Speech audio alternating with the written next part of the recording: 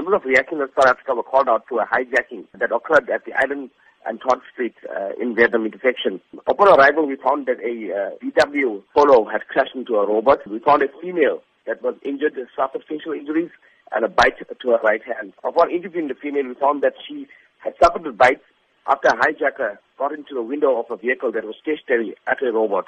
The hijacker then got into the window, attacked the female, and when she drove off and crashed into the robot, he was injured after he was flung out of the vehicle. So which areas in the Durban vicinity have been notorious in recent times for these criminal acts? Mostly at the robots on the R102, robots at the CBDs in Phoenix, Verulam, Todd, and surrounding areas. What should be common practice when a victim does come into contact with a criminal at any intersection or robot?